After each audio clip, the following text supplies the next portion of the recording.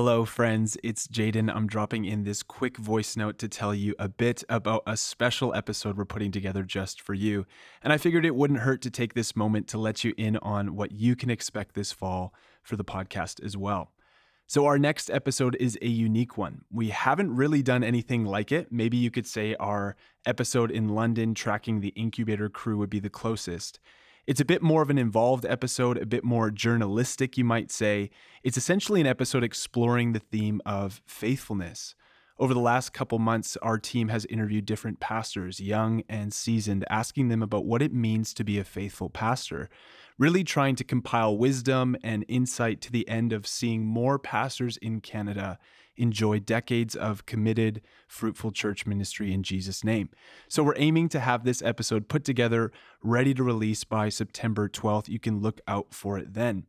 And then following this episode, we have a stacked fall. Stacked feels like the best way to put it. Let me tell you about a few of the guests you'll be hearing from.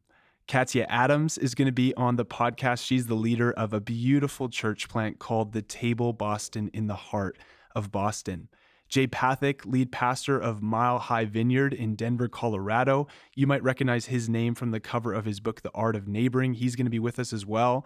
David Potier from La Chapelle in Montreal, Quebec will be with us. Joyce Reese, lead pastor of Epic Vineyard Church in Calgary. And we're also planning to hold a Q&R dialogue with Daryl Johnson on the topic of pastoring today. And we're hoping to have some of your questions asked on it as well.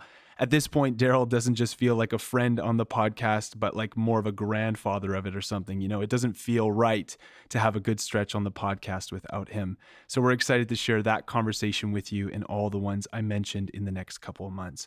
So please make sure to subscribe wherever you're listening to this if you haven't already. We are so grateful that we get to come alongside you for another fall on the Canadian Church Leaders Podcast. That's it from me. We love you so much, and we'll see you soon.